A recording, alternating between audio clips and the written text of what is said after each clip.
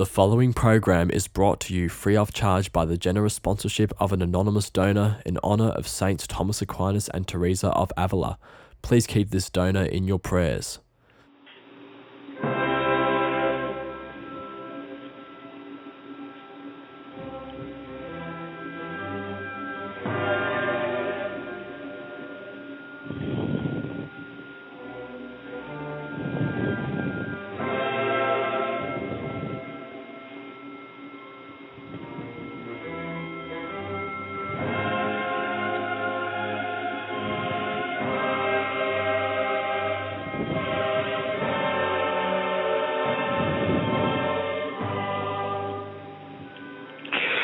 Welcome to Restoration Radio. I'm sorry we don't have time to hear that full Kyrie. It's from the Coronation Mass written by Mozart.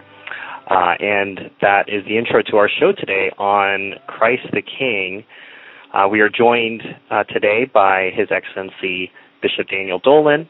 I am your sole host today, Stephen Heiner, from True Restoration and True Restoration Press. And if there's quite a lot to talk about today, Your Excellency. We've got the election coming up. The Feast of Christ the King is tomorrow. You've got a lot of work to do for that. And there's also a lot of resonance here with our last show that we did with you, which was on the Sacred Heart, which was extremely popular. And that might be a good place for us to start. Sure. Thanks for your invitation. I have to say, at first I wondered, now why am I being given Christ the King? Then, as I got thinking about it, Stephen, I thought, well, it's a perfect and a logical follow-up. The Feast of Christ the King, the devotion, the doctrine, follows perfectly and develops that of the devotion to the Sacred Heart of our Lord.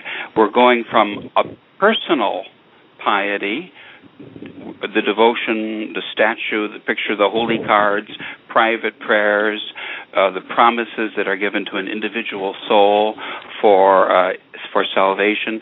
We're going from that to something which is public. And we need to talk today about the extension of the Sacred Heart devotion with the great work, especially of Father Mateo, the work of the Home Enthronement of the Sacred Heart, which we spoke of last time. But also, of course, we need to speak about the popes and the Pope's doctrine, and the Pope's doctrine infleshed, if you will, in tomorrow's feast day, the feast day of Christ the King.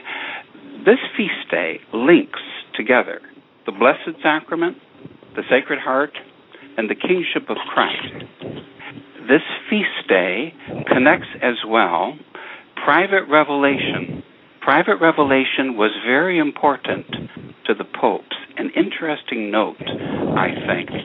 Public revelation, the sacred scripture, it links as well the sacred liturgy.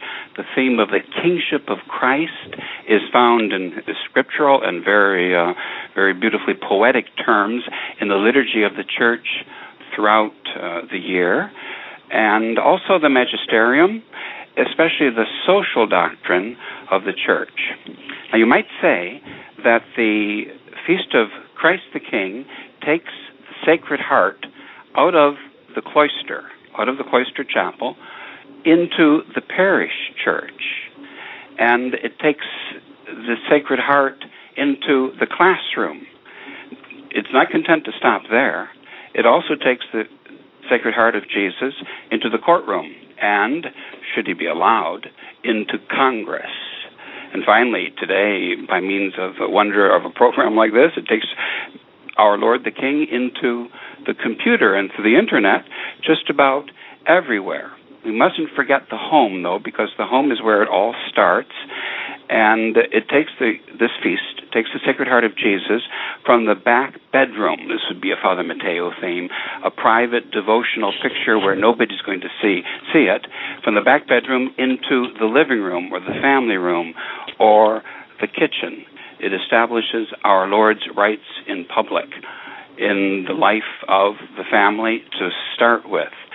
So you might say that it takes the Sacred Heart from the heart.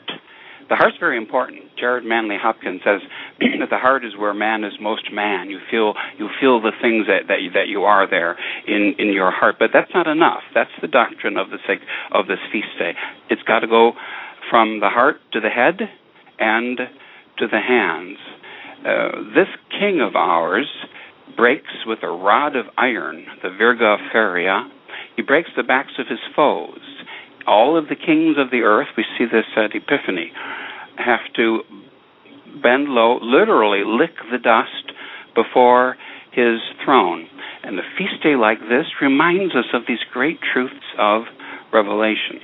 I think, Stephen, that having this topic for a radio show, especially as you mentioned this time of year, is an excellent idea.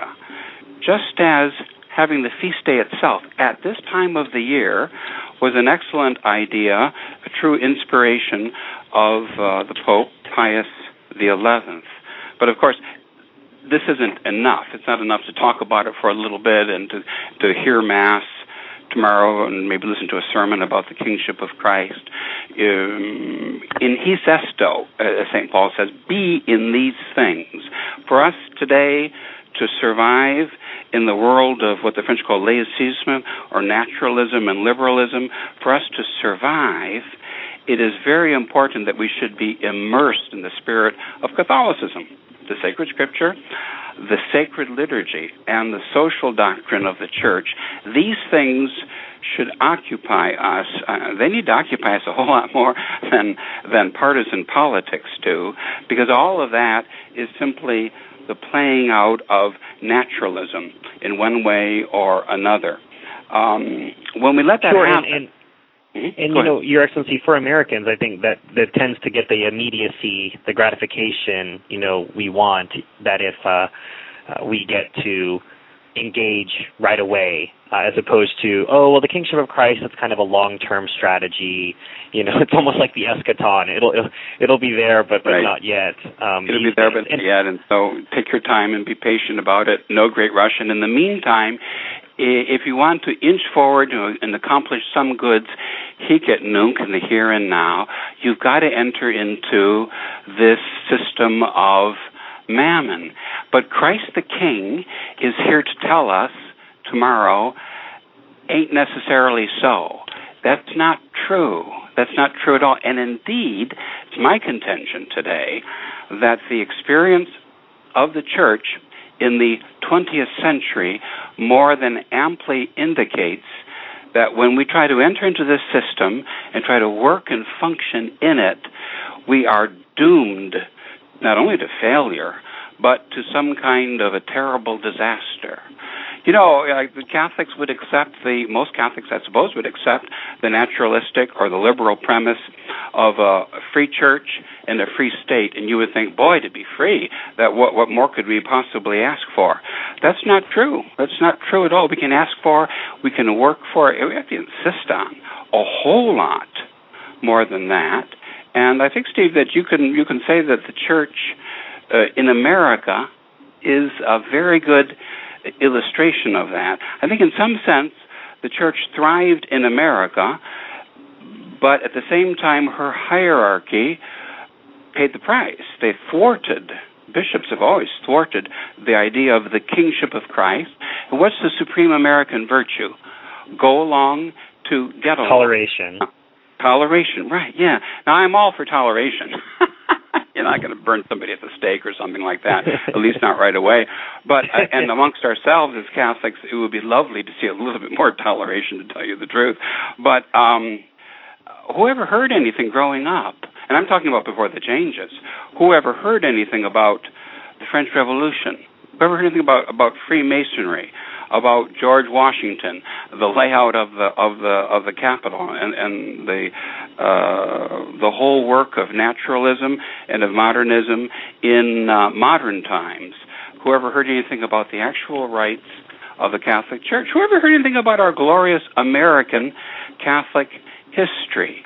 I think it's the work of this feast by the inspiration of the Holy Ghost and the magisterial decision of one Vicar of Christ, Pius XI. It's the work of this feast to insert this spirituality into our viewpoint, our world understanding, and that's the distinctly liturgical sensibility of Pius XI. As he says in Quas Primas, in order to get these doctrines across, I'm writing an encyclical. How many people read encyclicals? Unfortunately, very few. I don't think seminarians frequently don't even study encyclicals, or else you might just get like a little snippet here and there. I know a few lay people who have immersed themselves in encyclicals, but that's it. That's about it. But the Pope realized that would be the case. I was going to read, even though to read the encyclical of a true Pope like Pius XI is to enter into a world of refreshingly clear, and because it's Catholic and Orthodox and true, it's simple and easy to understand. It's that kind of thinking. It really does communicate itself very well. But the Pope realized and for modern man, Quas Primas is only 23 pages. Right, so it's not so bad. It's not even that long. No, it's not even that long. No, and once you start reading it, because it all makes sense, and it's sublime, but yet at the same time is readily understandable. Well, you start to get the doctrine. However, most of the people who fill the pews tomorrow in church are never going to pick up a papal encyclical, nor would there be time necessarily to read it from the altar in the place of a sermon. You lose everybody. So the Pope realized that. So what did he do? He instituted a feast day. A feast day in the autumn of the year, towards the end of the liturgical year, in order to bring before the people in the Holy Mass, in the Divine Office, the Sacred Liturgy, all of these great truths. Not in a classroom setting, because it's not the purpose, as Father Cekada would say, of the liturgy to be didactic, but in the setting of, what's the church? What's the sanctuary? The liturgical modernists laughed at the idea of the Mass, solemn Mass, pontifical Mass, as a kind of a court ritual. But that's exactly what it is. It is the house of the King, the Basilica. Our Lord is the King of Kings, and our worship of Him, whether it be a very simple low Mass or whether it be a gorgeous pontifical high Mass, our worship of Him is the actual carrying out of all of these principles of the kingship of Christ, to which we adhere because we're Catholics. So we follow the encyclicals of the popes.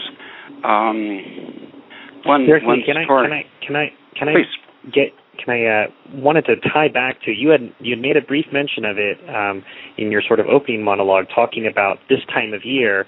I just want to, before we move on, talk about not only it's apropos of the end of the liturgical year, but also in relation to historical events, and of course we always relate to Vatican II and the changes, how that had to be changed after Vatican II because we couldn't have that kind of association. Could you comment a bit about that?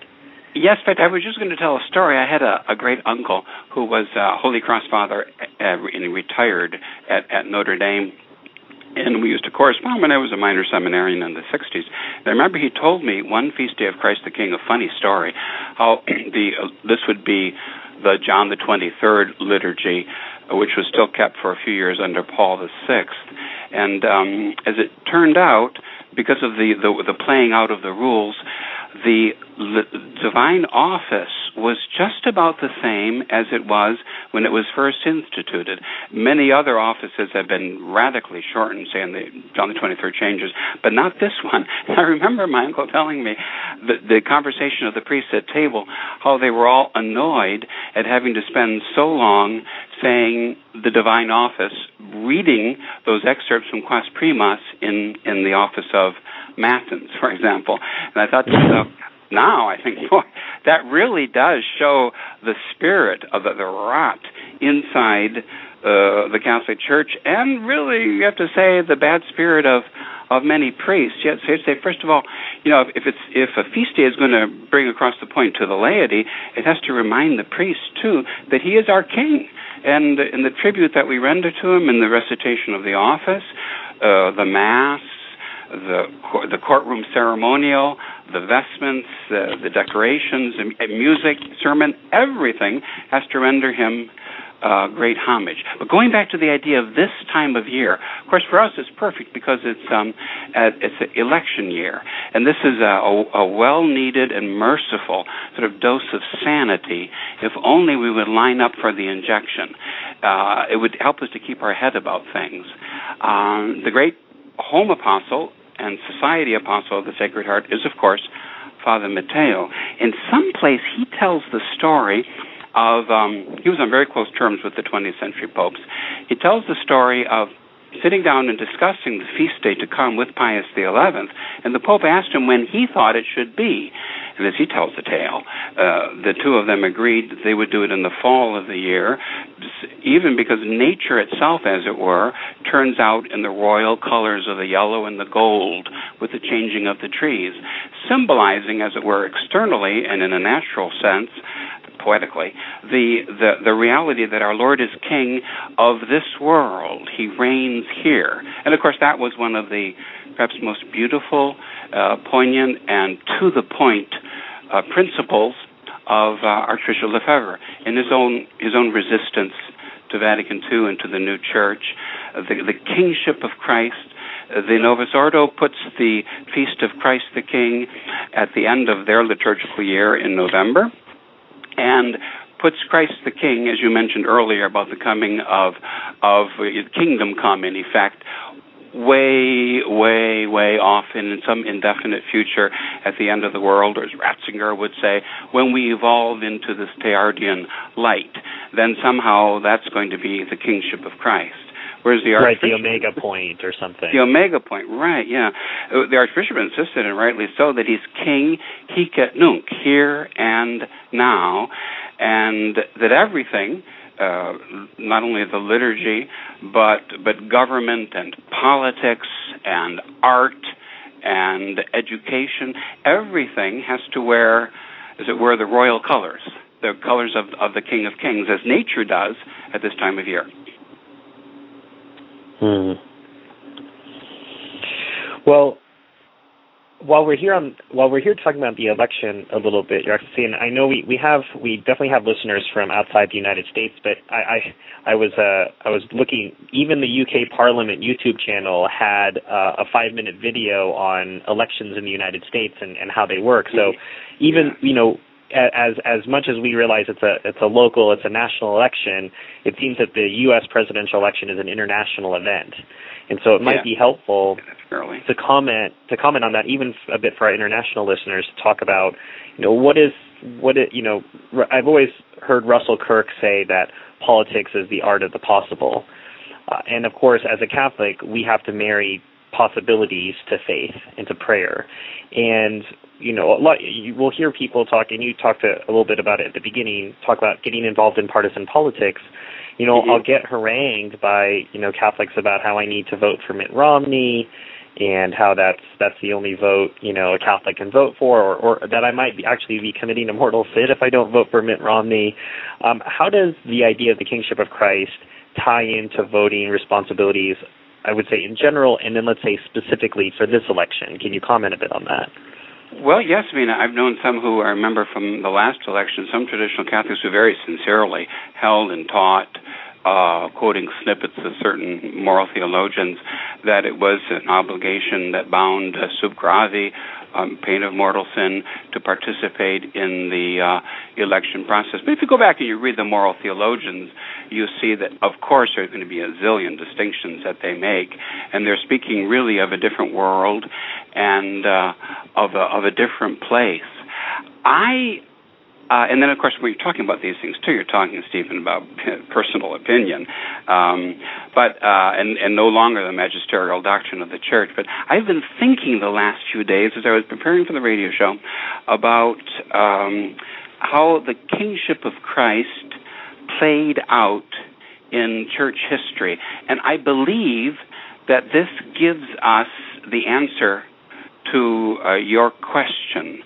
You had two kinds of popes throughout history. How did the popes deal with the secular or the temporal power? You had those who took their tiara very seriously. They looked at things from the supernatural viewpoint. They were courageous men.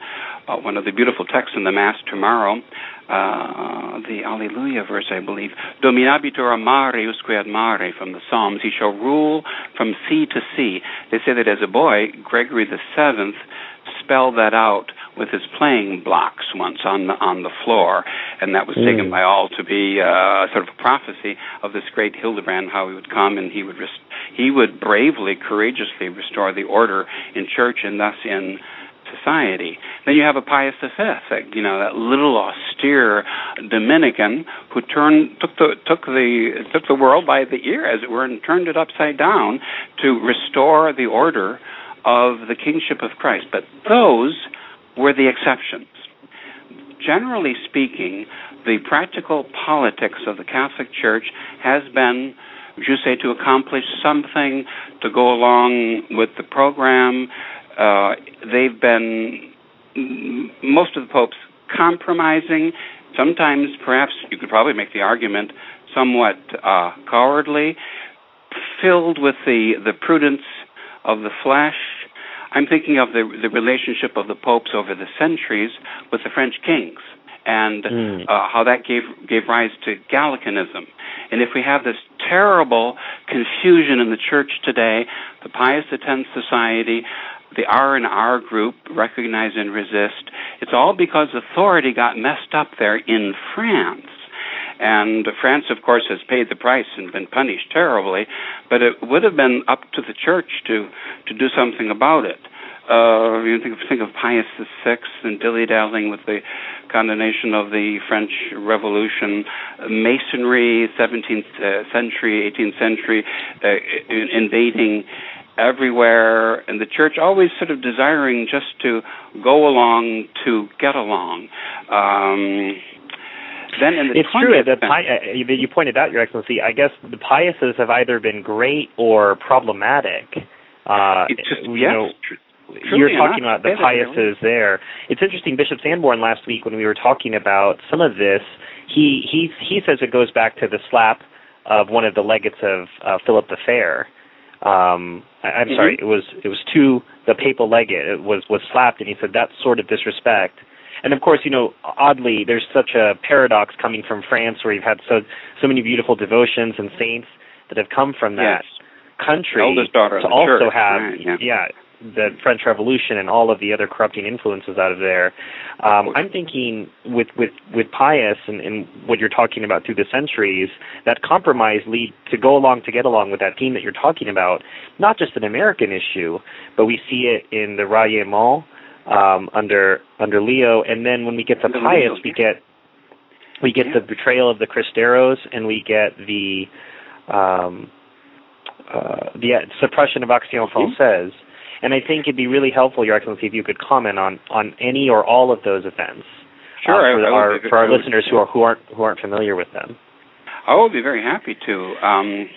I think the question that faced the 20th century popes, and you have to include in that really the end of the reign of Leo XIII, was how Leo XIII, you have to say first of all, is the great pope of the kingship of Christ. That's not generally known, but he is the one who set up, which goes to show it could have been done, he set up the worldwide consecration on the same day in June in the last year of the 19th century, the consecration of the world to the Sacred Heart of Jesus. And he's the one who laid out an Annum Sacrum, this magnificent, again, it's an encyclical that he wrote on the kingship of Christ and the Sacred Heart. He laid out all of the doctrine, and in a sense, Pius XI simply repeated all of that. But at the same time, Leo, he's the one, the Ralliement, who says, well, you can prudently, my children, you may participate in politics. And I'm sure they all thought that was a grand idea back then and all the good that they could accomplish. But what a disaster it has been for the church and for society ever since.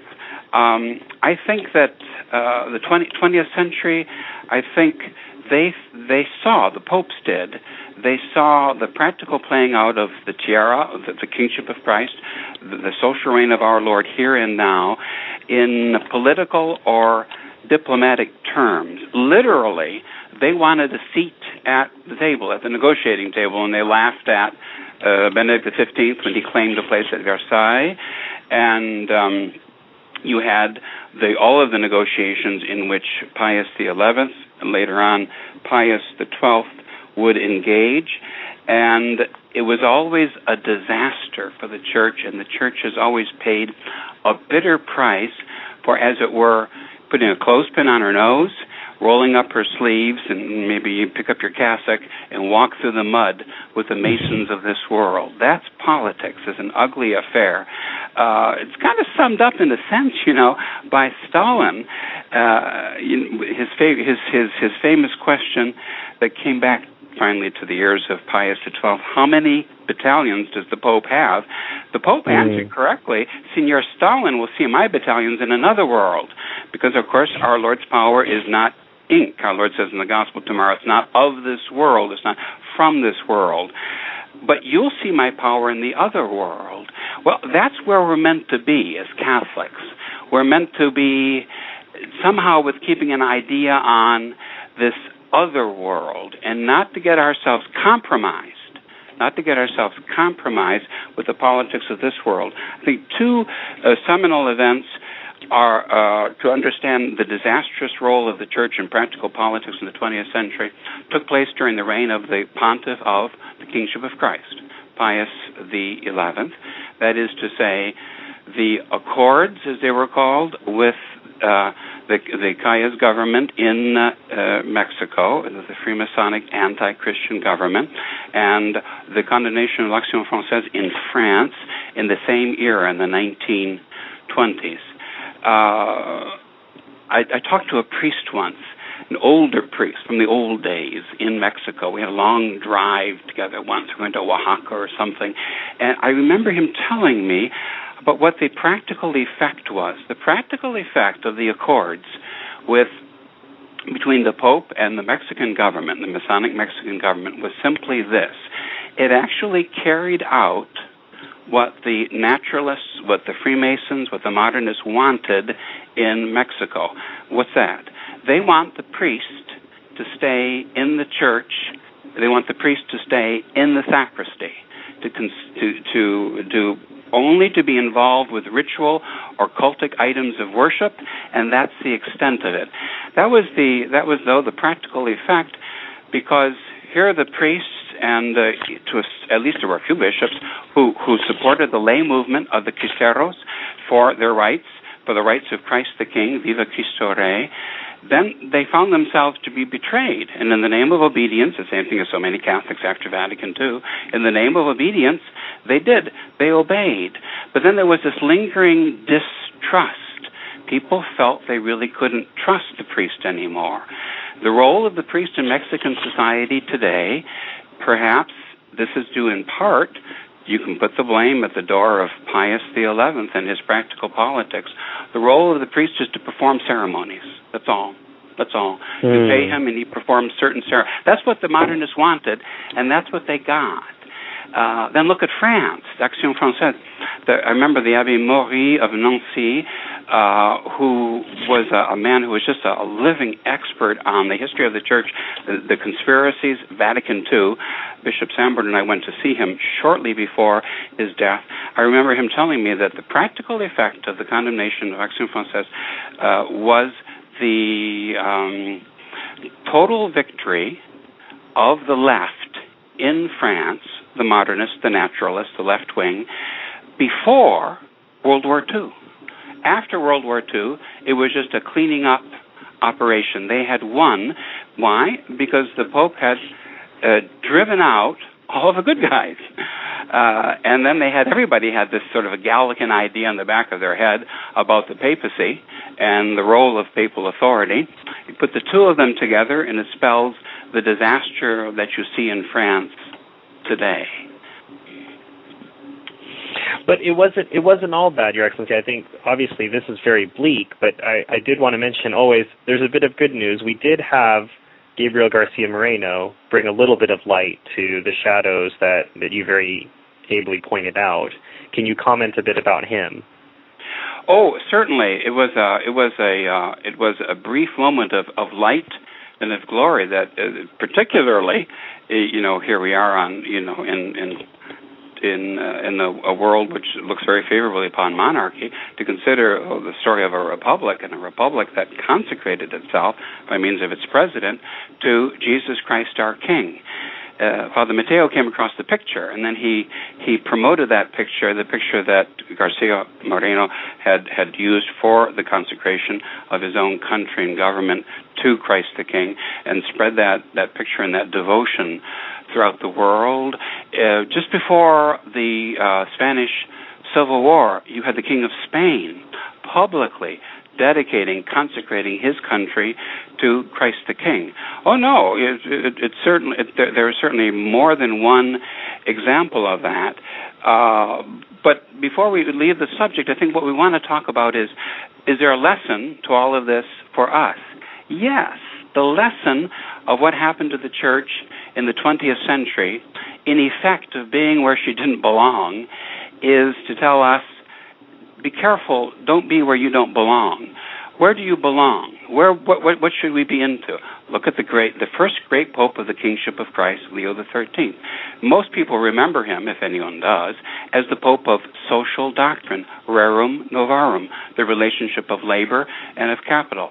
If we could imbue ourselves with truly Catholic principles of the magisterium, we wouldn't be Republicans anymore. I don't know that we would necessarily be wanting to vote for Mitt. I asked my people in church, someone promoted this good idea of a 54-day rosary novena leading up to the election, to pray not for a Mormon in the White House, but pray for a miracle. We need to pray for a miracle.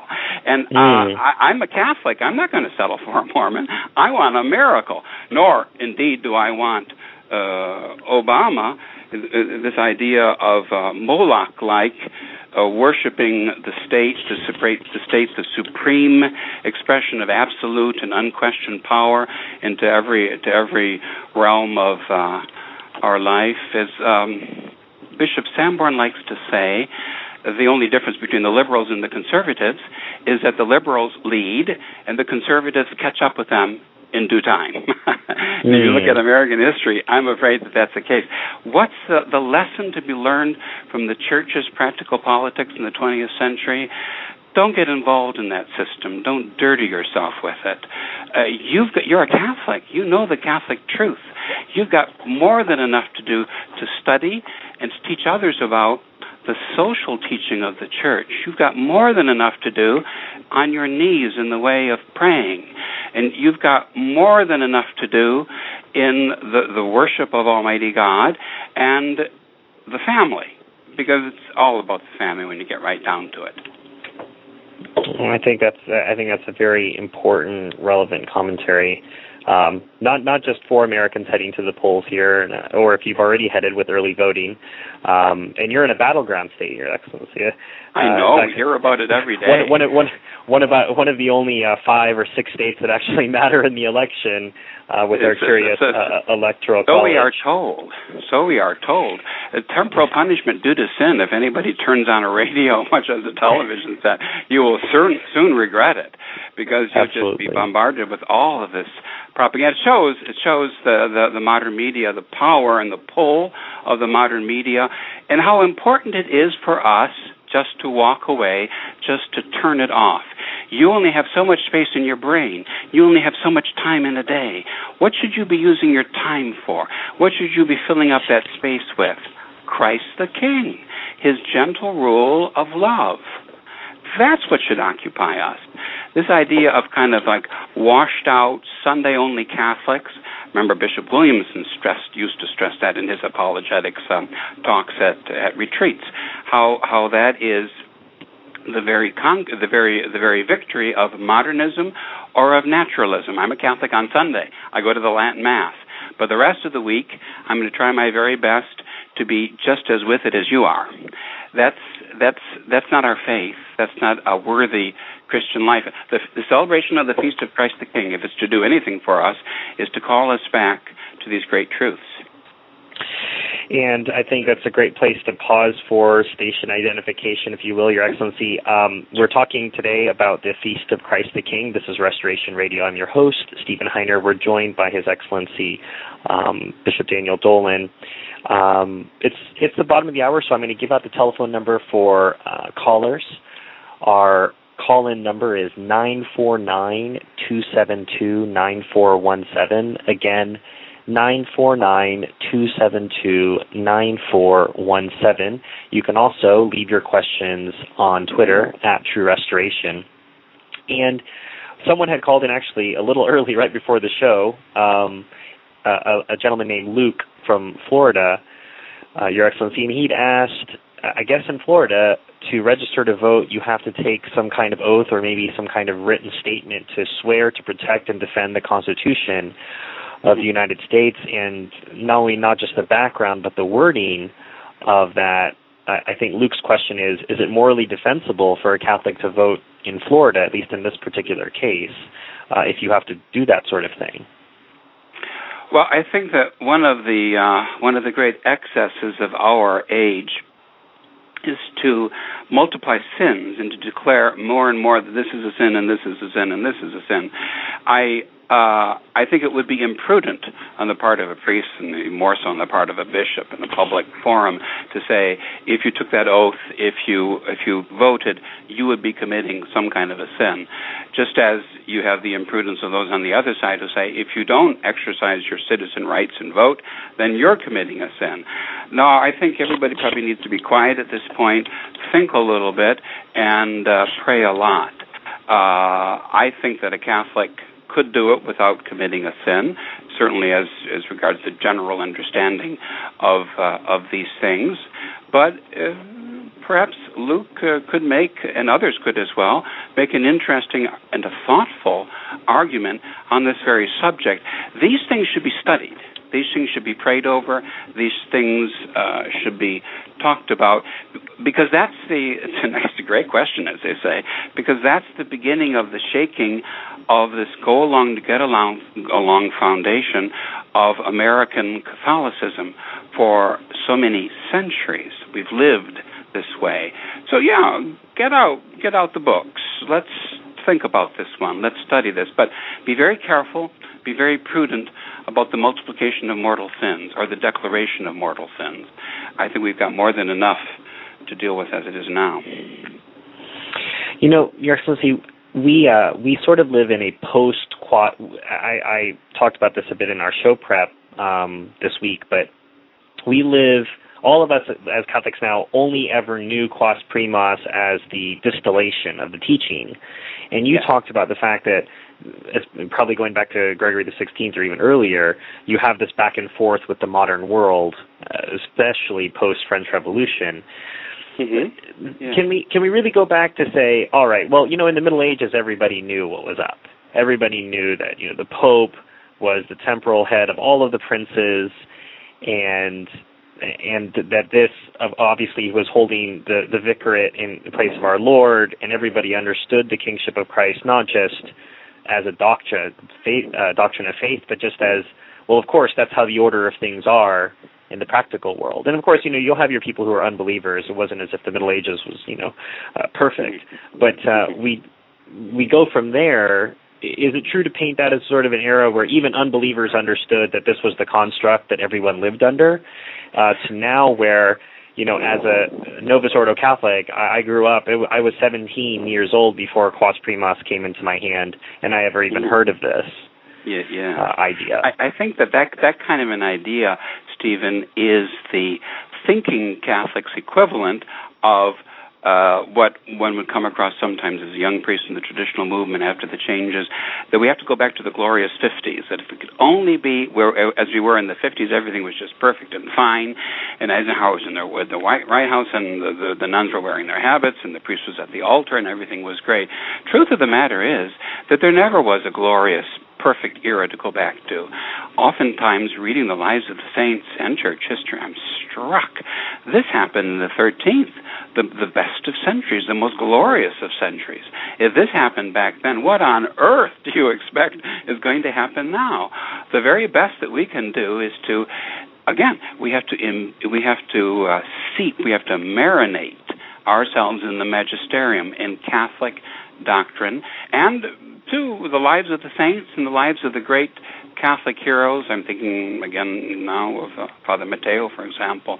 So as to get the right understanding of things. And then the more you read the nitty-gritty, the details, the footnotes of their lives, you see all of these conflicts and difficulties and personalities, prickly people and personal faults, and then you see as well the great sweep of history. No, it was never easy. It was never obvious. You know, the French will say, "C'est pas évident," and that's the truth. It's not an evident thing. It's not easy. It's always difficult, especially when you're living through an era, and you only get to live through your own era. But Pius XI, the Kingship of Christ, when he wrote Quas Primas, he actually began by referring to the work done by Leo XIII. And Leo XIII, in turn, goes back to Pius IX. And the popes and others, Father Matteo too, love to use the term plebiscite, like a popular vote. Like supposedly there was a plebiscite in Austria for the reunion of Austria, the Union of Austria and Germany before World War II. Well, the popes often speak about that, and they speak of, in effect, a plebiscite. So, in effect, there was this great groundswell of devotion to the Sacred Heart of Jesus during the time of Vatican I. That was one plebiscite. Another was this groundswell starting in the late 19th century, petitioning the Vatican, petitioning the Holy Father for the establishment of a feast day in honor of Christ the King. And then there's the plebiscite that takes place in each family when Christ is enthroned as king. It comes down to that again. That's really a very, very important idea. That was the life's work of Father Matteo. Interesting character. His father was an English Protestant, and he had to get, I'm sure, the dispensations in order to be ordained priest back then. And he was in failing health. He made as a priest of the Sacred Hearts congregation, the Picpus Fathers, that Father Damien of Molokai belonged to.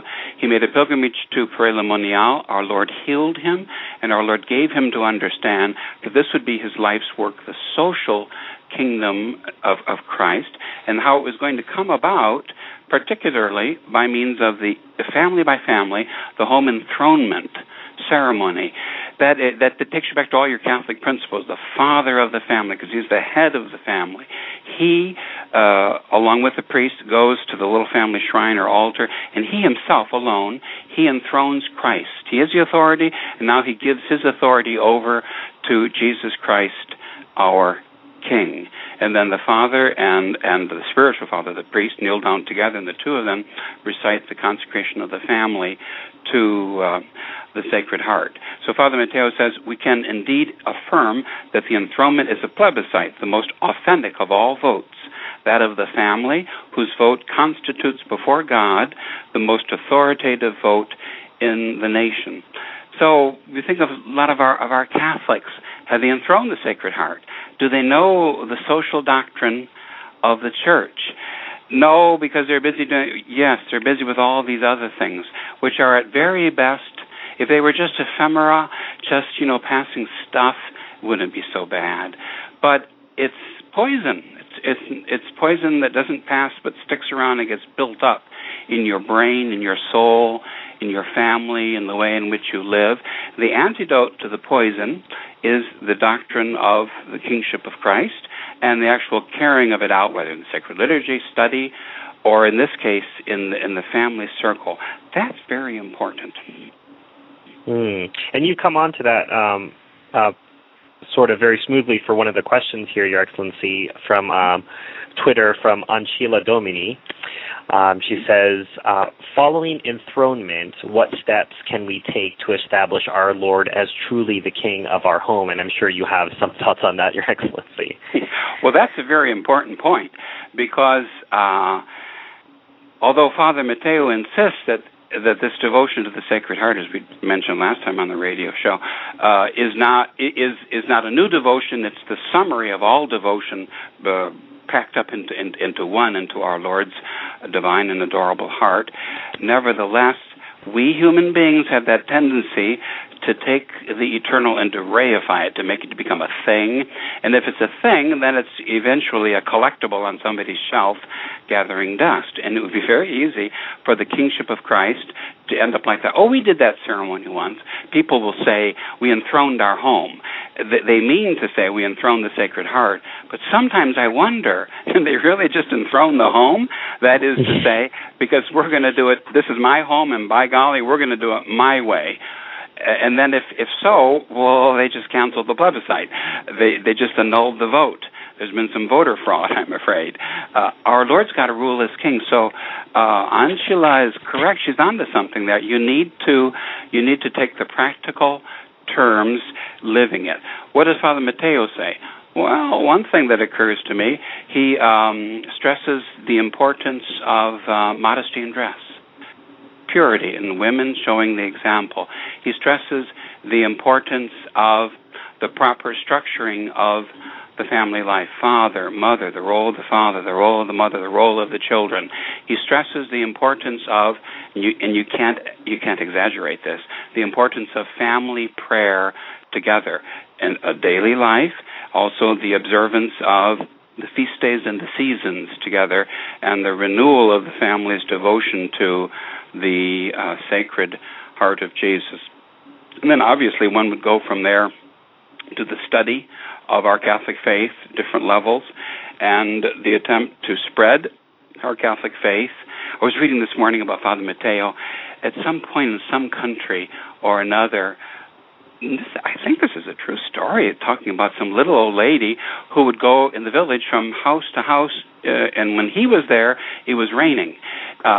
And she would talk to people about the enthronement, about Sacred Heart, and our Lord being the King. And he eventually connected with this old lady, and he says, you're wet, first of all. Yes, I'm wet, Father, it's raining.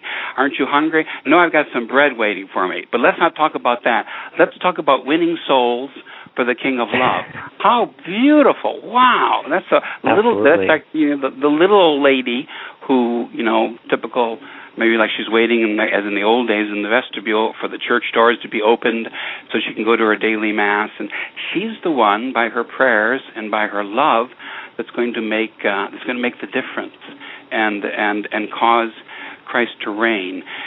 As I did for the devotion to the Sacred Heart itself, I think also you could probably never really, especially in our world, you could never really overemphasize the importance of our own personal love of our Lord. That's the antidote against formalism.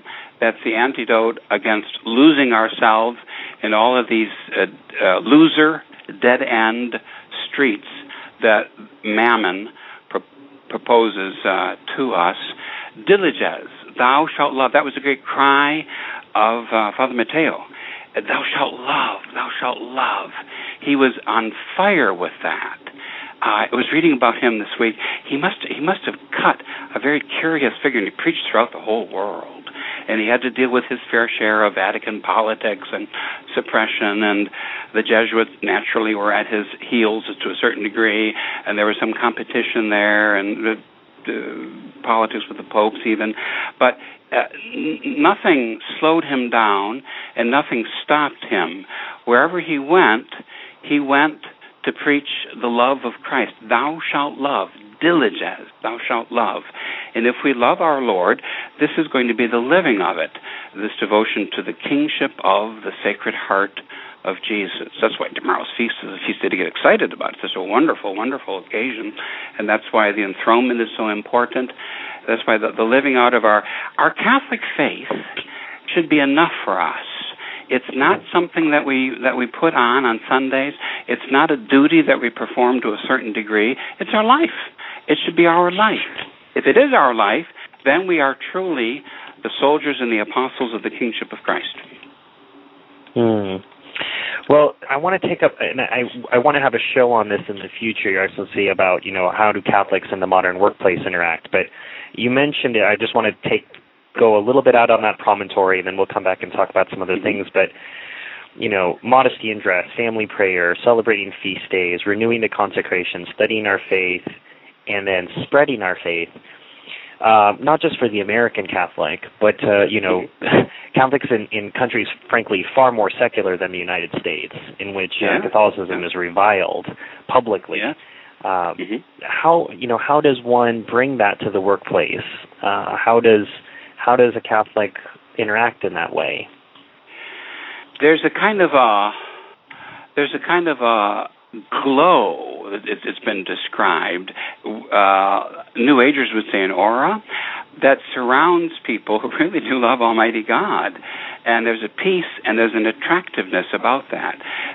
Peace, of course, comes as a result of order, because order is established in that individual's soul and in his relationship with Almighty God and as a member of the one true church. And there's something attractive about all of those things because that person is in love with our Lord. And this love is a fire, and it's a fire that's actually fairly easy to spread to others. So it's got to start on some level, not by sort of, foaming at the mouth sermons at the 15-minute break, in which you tell somebody else, you're committing all these mortal sins and you are certainly going to hell. My goodness. Whew. No, that's not going to get anywhere. You start with love. You start with an example of virtue. You start with heroic, self-forgetting acts of charity, and you back it all up with prayer. Praying for the conversion of this person, praying for the resolution of this problem or this particular situation. And to have a total forgetfulness of self would be difficult, but at least you're working towards it. You want to be forgetful of yourself, and you want to think only about others and our Lord's reign. So it's something about character, and it's something about prayer, and it's something about a good example. And I think that it would be easy to caricature these things, as some of our Catholics do today, by the excessive desire to give sermons. Basically it's a sermon, the priest gives a sermon, that's good. Everybody doesn't give sermons all the time, however. That's not the living out of our faith. The sermon that you give is the silent St. Francis type of sermon. That's what's going to make the difference. And then after that, what do you do next? Well, you don't worry about it. Our Lord said, nolite premeditare, don't think about it beforehand. It will be given to you in that hour what you shall say. You worry about, it was today's gospel for the vigil of Saints Simon and Jude, manete in me, abide in me, and you'll bear this fruit. It's going to come from me, from my heart, through your lips. And it's not going to come from you. But I think you can't get away, Father Faber would emphasize this, you can't get away from plain old kindness. That kindness it is that's the vehicle for making converts, for bringing about the reign of Christ. And so what a different world that is, the spreading of the Catholic faith through kindness, through example, through prayer, and through prudent conversation from that of the Muslims, say, the Mohammedans, their idea of spreading religion, their religion through the sword, and through fire, and also through some opportunities that they give to people to better themselves, appealing to the lower part of human nature. Catholicism has all of the answers. We simply have to be living it more. But all of this comes as a direct result of our devotion to the kingship of Christ. And I think this might be a good place, again, to do a station ident. We're close to the top of the hour. This is Restoration Radio. Today's topic, Christ the King, and its implications both before and after the 20th century and into the 21st. I'm your host, Stephen Heiner, and I have as our guest His Excellency Bishop Daniel Dolan. We've been talking just now about how we can bring Christ into the workplace. I want to take us back to what you'd said at the beginning of the show, which really intrigued me, the idea of this feast as a feast of the Blessed Sacrament, a feast of the Sacred Heart, and a feast of Christ the King, all rolled up into one. And I'm sure you're talking about this both as a concept and as expressed in the liturgy and in the office. And I was hoping you might, most lay people don't get, or not only don't get, but don't have a breviary, so they don't always have access to some of the really great readings and reflections that are in there. And the Mass still, you were quoting from the Gradual Dominabitur Amare Usque. Can you speak to some of those texts, some of those readings that really kind of bring home that triple tie that you were talking about? Yes, Stephen. So the way the Divine Office begins for all of the ancient great feast days is the chanting of the 94th Psalm and what is known as the Invitatory at Matins, which used to be sung at midnight or certainly during the night before dawn. And the whole church is invited to come and to adore. And the way it's usually phrased is the King. The Regem Confessorum, the King of Confessors, the King of Martyrs, the King of Kings, the King of Love, and the Blessed Sacrament. So there's this note of the kingship of Christ that's struck by the Church in the darkness of the night when the Divine Office starts again, this perpetual praise, the Laus Perennis, that the spouse, the Catholic Church, gives to our Lord, who is her King and her God, throughout the year. So anytime you have a big feast day, you have that idea. So Epiphany is sort of the ancient theological counterbalance to a more of a warm-hearted, nostalgic, family type of Christmas. That's Christmas. But then when you get to Epiphany, it's a feast of sheer kingship. It's a feast of sheer adoration. So you have the kings of Tharsis coming and kneeling down and licking the dust and opening up their treasures and offering our Lord gold, frankincense, and myrrh, because he is the King of Kings, and he must be acknowledged. When the deacon chants the Exultet on Holy Saturday, as he is preparing the Paschal candle to be blessed, one of the phrases which he sings in that very beautiful hymn is Curvat Imperia, how our Lord makes the kingdoms, the empires, curva, to bow low, to bend before him, because he is the King of Kings and he rises from the dead by his own power. The Ascension, you have sometimes they call it the gospel of the kingship. All power in heaven and earth, all power in heaven and earth is given to me. Going ye therefore, teach ye all nations.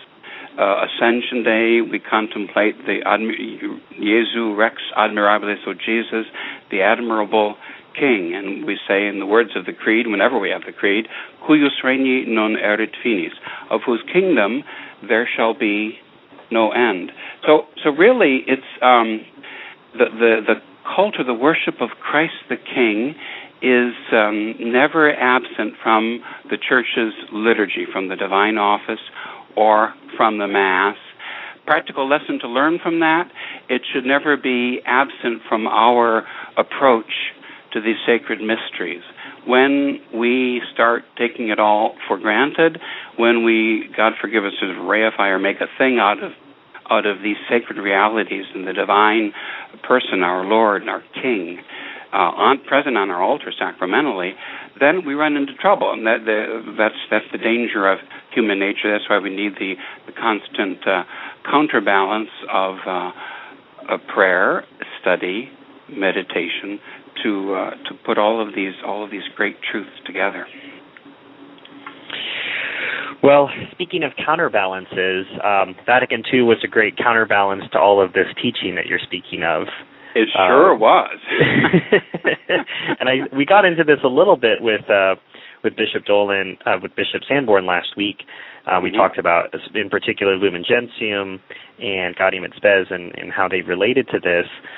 Can you speak a little bit to how the teaching on Christ the King has changed and the approach has changed, and also the implications for Catholic states following Vatican II and what that meant? Sure. Let me quote Archbishop Lefebvre again.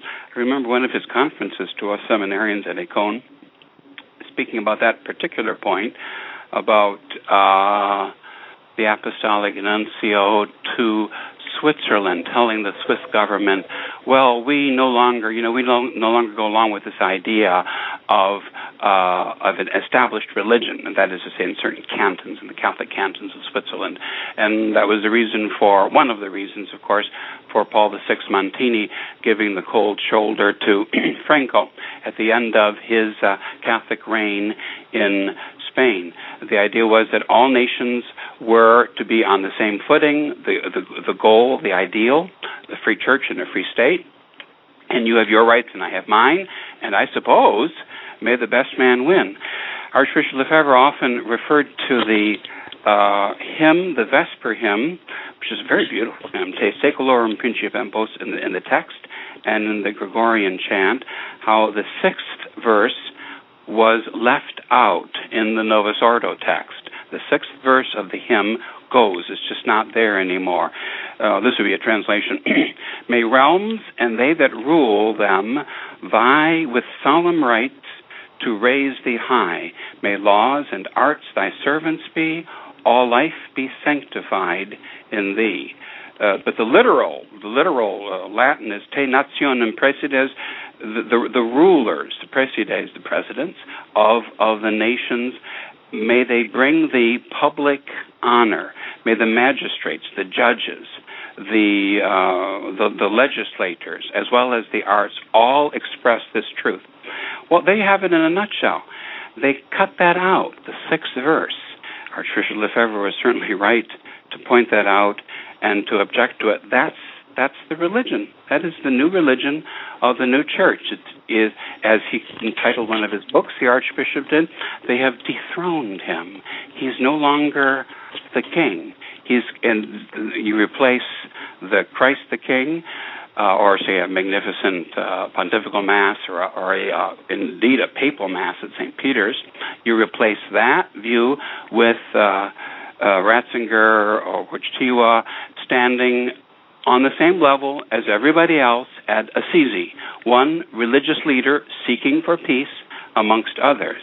That's the reason we don't have peace today. That's the reason that the world has become such a hellish place, because you don't even have the light of the Catholic Church anymore to shine on the truth. We're immersed in the world of modern politics, and things are getting, as it were, worser and worser because we've forgotten the principles, our Catholic principles. And it's not helped when it seems as though those who are possessing the visible instruments of power in the church are promoting syncretism and a go along to get along. Because I think part of it is the sort of evil here is ecumenism and the idea of the reign of Christ are directly contralinked. Is that, as you push ecumenism, you necessarily also have to crush the idea of the reign of Christ, because those can't exist in the same space. And that would explain why we, the Catholics who are left, have to be crushed continuously.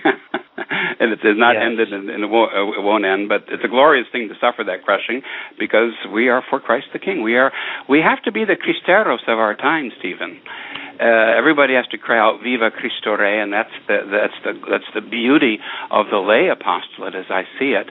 That's the finest hour of Mexico's history, and that should light the way for what Pius XI, Benedict XV referred to as Catholic action. And again, I think that's hard. And one of the listeners mentioned that he was listening from Brazil. And I don't know what the atmosphere is like in Brazil, but I mean, as Americans, very much going back to what you said in the earlier show, the number one virtue among Americans is tolerance. The idea to go along. And part of that is we've never been a Catholic country, because, again, getting away from what other people may have grown up with. I'm always struck, I remember being in Spain this summer, and just the statues are everywhere. It's just, so even if you're not a practicing Catholic, there's still an acknowledgement of this Catholic history and culture there. It's in culture, it's in daily life. Of course, we still have it in America. That's perhaps the good news. I mean, if you open your eyes, you see all of these Catholic names and feast days, Christmas and Easter and even Halloween. That takes you right back to the church's liturgical year. Maybe somebody's twisted it, and the devil's tried to get some use out of it, but scratch it. and you will find Catholicism there, even in America. Of course, about America, I think you have to say, I was talking to a Jewish doctor the other day who likes to read church history, which is interesting. And he was telling me one of his profound impressions is how persecuted the Catholic Church was in the United States. And, of course, that's true, because that's how it was in England and in Ireland, how persecuted the church was. As a result of that, they formed this kind of this idea, and then a man like Archbishop Ireland or Cardinal Gibbons systematized it and made it to be just an unspoken ruling policy that this is how it was going to be. We were glorious Americans, and sure, we had our religion, but that was over here in the corner, and we were going to be Americans first and foremost, and we had this contribution, too, to make to American society, and the M word, don't anybody dare bring it up.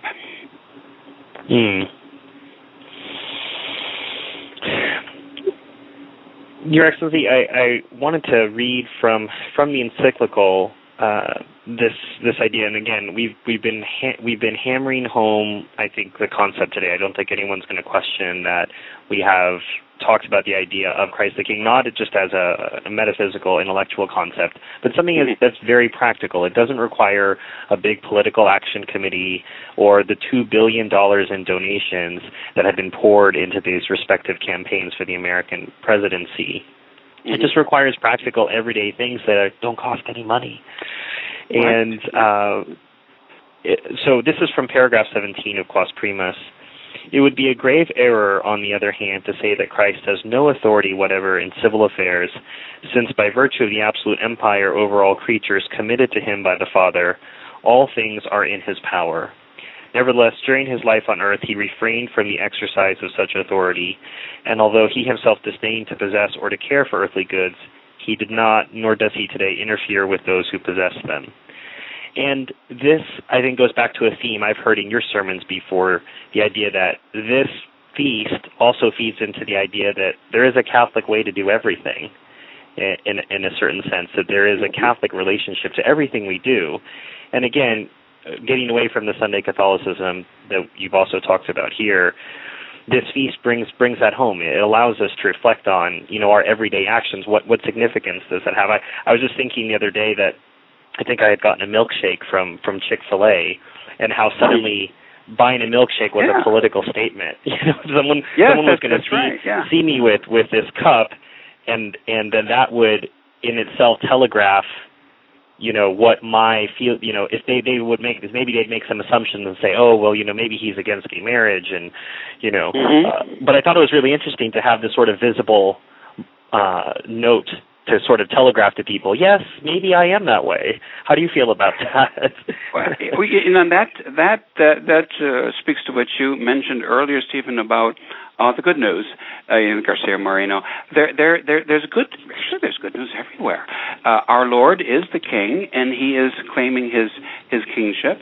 And sometimes, although they don't know exactly what they're saying, sometimes those who are outside the church are heading a little bit in the right direction. You see it in social life. You see it in this case, economics or business. You see it obviously in politics, and that's what draws Catholics in to the American political process. It's this idea of indeed the kingship of Christ. Our job is to understand well and to conform our thinking to what the Catholic Church has to say about these great themes. Leo XIII, Rerum Novarum, the obligation of labor, the obligation of capital, the natural law. These are things which are antithetical to a lot of Paul Ryan's background and his political thought, for example. But we Catholics need to study this stuff. The Church has something to say. When we say the Church isn't involved in politics, I mean that kind of a sit-at-the-table, dirty politics that compromise you and subsume you into a rotten system. No, the Church should have learned a lesson in the 20th century about that stuff. It never works out. It just never does. Even the careful hammering out of concordats with these governments, the Church has always played for a chump. And the bad guys always win. What we need to do is educate our people in the great Catholic principles. We have something to say about economics. It was not the Republican Party. We, the Catholic Church, we have something to say about that. I remember discussing that once with an employer who was in the parish about his duty to pay a living wage to men in his company who had a family, and indeed a large, you might say, quote-unquote, Catholic family. And he just looked at me, and he said, well, I couldn't do that. That would be against the law. Okay, exactly. Now we're on the kingship of Christ. Let's talk about that. Let's think about that. What needs to change here?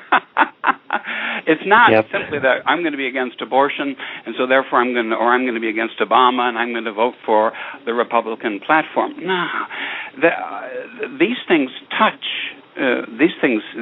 party platforms and political programs. Obviously, they touch sacred truths, or else they promote profane error, one or the other.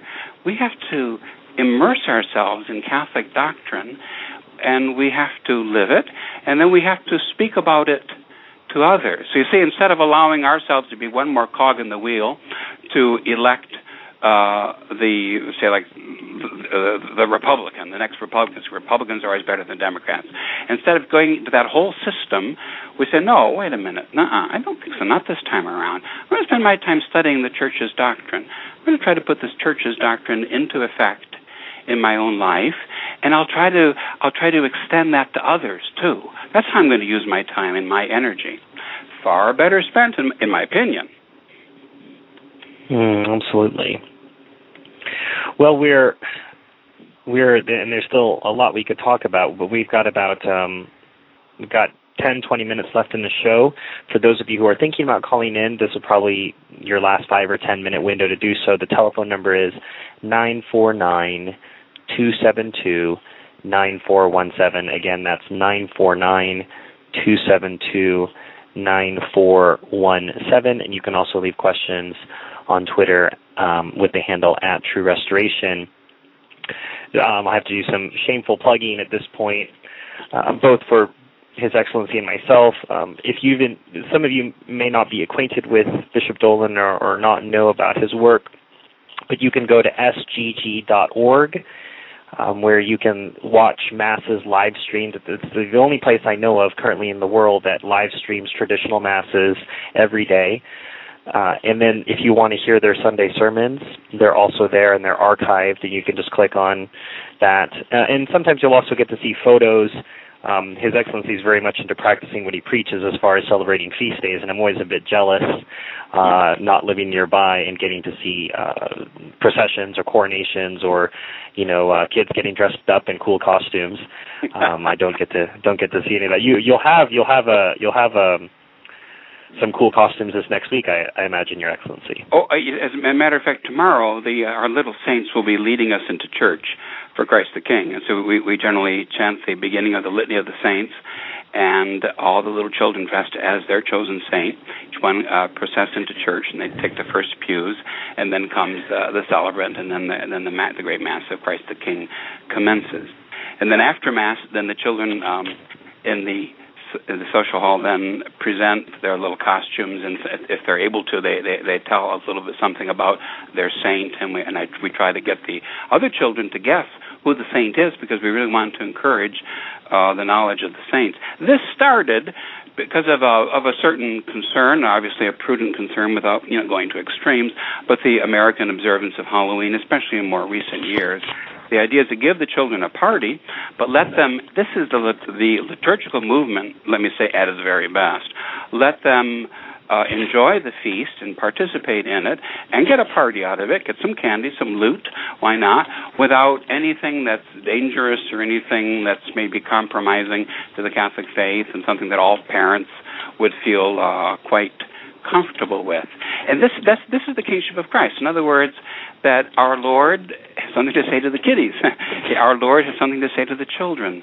And we all have to be as children for the sake of entering into the kingdom. We live our Catholic faith.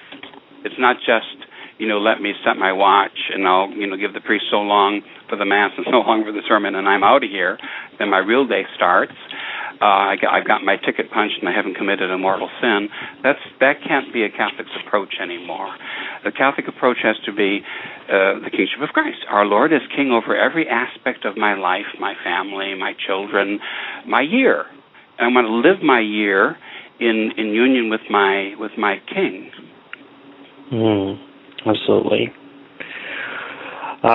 And we don't have another show to announce. We're coming up on the end of, not only the end of the liturgical year, but also the end of our broadcast year, and we'll be doing some advanced planning over the next couple of weeks about what's coming up. We will be finishing our show with a two-part show on Spain that you listeners may have listened to, where we talked about what led up to the Spanish Civil War, and we're going to conclude that series, what happened during and after the Spanish Civil War. We're going to try to do that in the next couple of weeks, and I'll have a date for you up at truerestoration.blogspot.com. Of course, Restoration Radio is brought to you by True Restoration and True Restoration Press. We always welcome donations, and you can do that by going to paypal.com and sending any donation of any kind to truerestoration@gmail.com, and you enable us to have great guests like His Excellency and do the shows that I think people want to hear about. We live in the age of media abundance, where you can read any newspaper, you can listen to any sort of content, and I think the strong response, not just to your last show, Your Excellency, but I'm sure we'll see the same trend in the downloads of the podcast of this show, that Catholics, want to talk about these sorts of issues, mostly because, it's sort of lonely out there. And again, perhaps kind of to bring us back to the theme of Christ the King, it again reminds us of the natural order of things, that we're not alone metaphysically or actually. And I guess I'll leave you, Your Excellency, to give us some concluding thoughts about not just the feast, what we should be preparing for tomorrow, whether we get to go to a Mass or not, for those who are blessed to be near a traditional Mass tomorrow. Leave us with some thoughts to meditate upon, not just leading up to the Mass tomorrow, but during the Mass tomorrow and during the rest of the Sunday. One of the things this is not necessarily a concluding thought, but it's something which I wanted to put in for people to think about a little bit, something which I've learned over the years, is the role of private revelation in the public teaching of the Church, in effect in the Church's magisterium.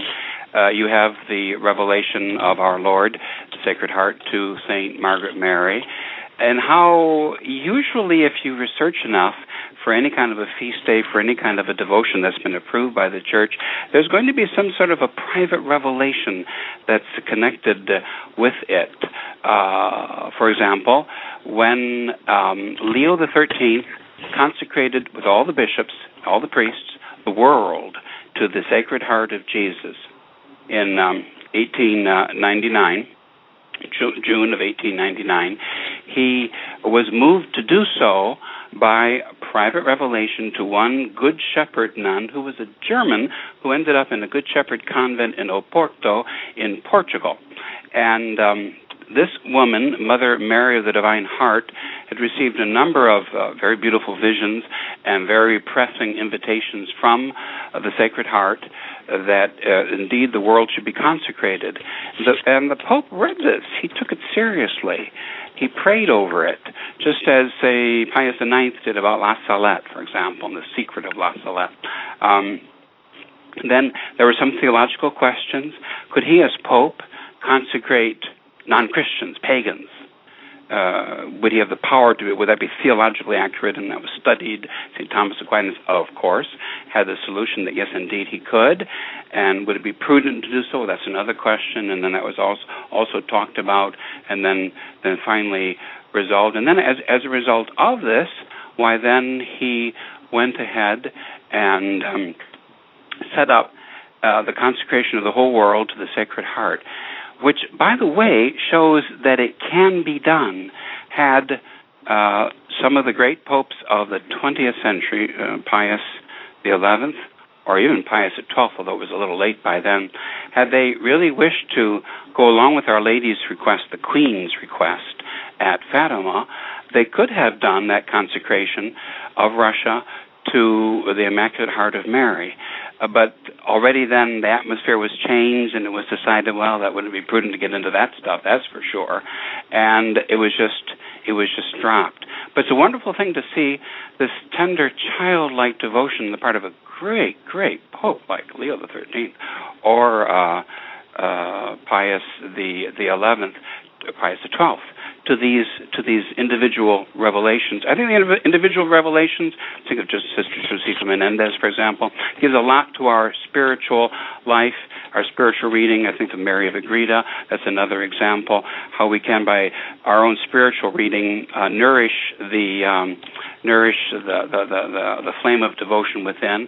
But if there's anything that we all need, and we should really dedicate our time to this, is not following secular politics, but to follow the voice of the popes.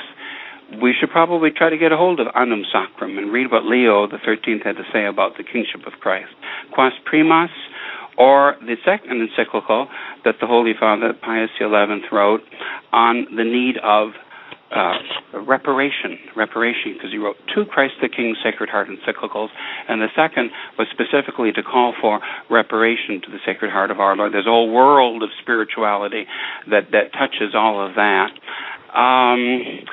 What was the name of that encyclical, Your Excellency?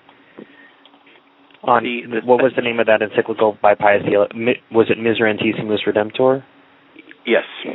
Miserentissimus Redemptor is encyclical about reparation, and the first one was about the kingship of Christ himself. Father Raoul Plus, this wonderful Jesuit spiritual writer, wrote a whole book on that subject, and indeed that's so much a part of our Sacred Heart observance, the communion of reparation every first Friday, and the idea of making reparation by a holy hour, say, to the Sacred Heart. Father Mateo stressing the importance of a holy hour in the home, the night adoration in the home of the Sacred Heart of our Lord and our King. Those are all ways in which we can, if we have the Mass tomorrow, if we don't have the Mass tomorrow, I mean a good Mass, a holy Mass, a Mass that's truly what they call the oblatio munda, that's not touched in any way by any compromise with the false Antichrist church. We have the perfect means and the perfect expression, but the teaching of the church, by means of the mystical body of Christ, you are still united. You are with me tomorrow at the altar. You may not even be able to tune in to the broadcast and to see the webcast of the Mass, but regardless of where you are or what you are doing, you're a Catholic. You're united with every true holy Catholic Mass throughout the world, and guess what? Your King is Christ. He is your King. And you can do something to promote or to hinder his program. Whatever you do, don't bury it under a lot of blather that just doesn't make any difference in the big picture. Don't allow your precious Catholic doctrines, yours. You professed that when you were baptized. Don't allow that to be co-opted by the monsters of the media and the establishment who just want to eat you up. They're the Moloch. They want the live sacrifices. Don't go along with that. You have a dignity. You're a Catholic. You're a citizen of Christ the King. He is your King. He is your ruler, and your first allegiance has to go to him. By that very fact, you receive a tremendous amount, and you have, at the same time, a tremendous responsibility of homage that you have to pay towards our King. I've linked to both the Leo XIII and Pius XI encyclicals that His Excellency referred to on our Twitter page, so those of you who might not have had a pen handy when His Excellency was talking about it, I have them posted on our Twitter at True Restoration on twitter.com. Thank you so much, Your Excellency. Our guest today was Bishop Daniel Dolan, who spoke to us not only about the actual Feast of Christ the King, but expanded it into larger areas, talking about how this plays out with the Blessed Sacrament, with the Sacred Heart. A tie to Father Mateo. If you didn't have a chance to listen to His Excellency's last appearance with us, was on the Sacred Heart, I'll post a link to that as well on our Twitter page. I think it's a great I think you referred to it, Your Excellency, as sort of a companion piece. It sort of follows on very nicely. Absolutely. This show follows on very nicely from this. Yes. To understand one, we really need to understand the other. And His Excellency is very busy, but we will try to rope him in for some other shows in the new liturgical year, but I have to be sensitive to the fact it's going to be getting into a very busy time of year liturgically and pastorally for you, Your Excellency. So hopefully we'll have him on again soon, but we don't know when. And also feel free, I mentioned sgg.org.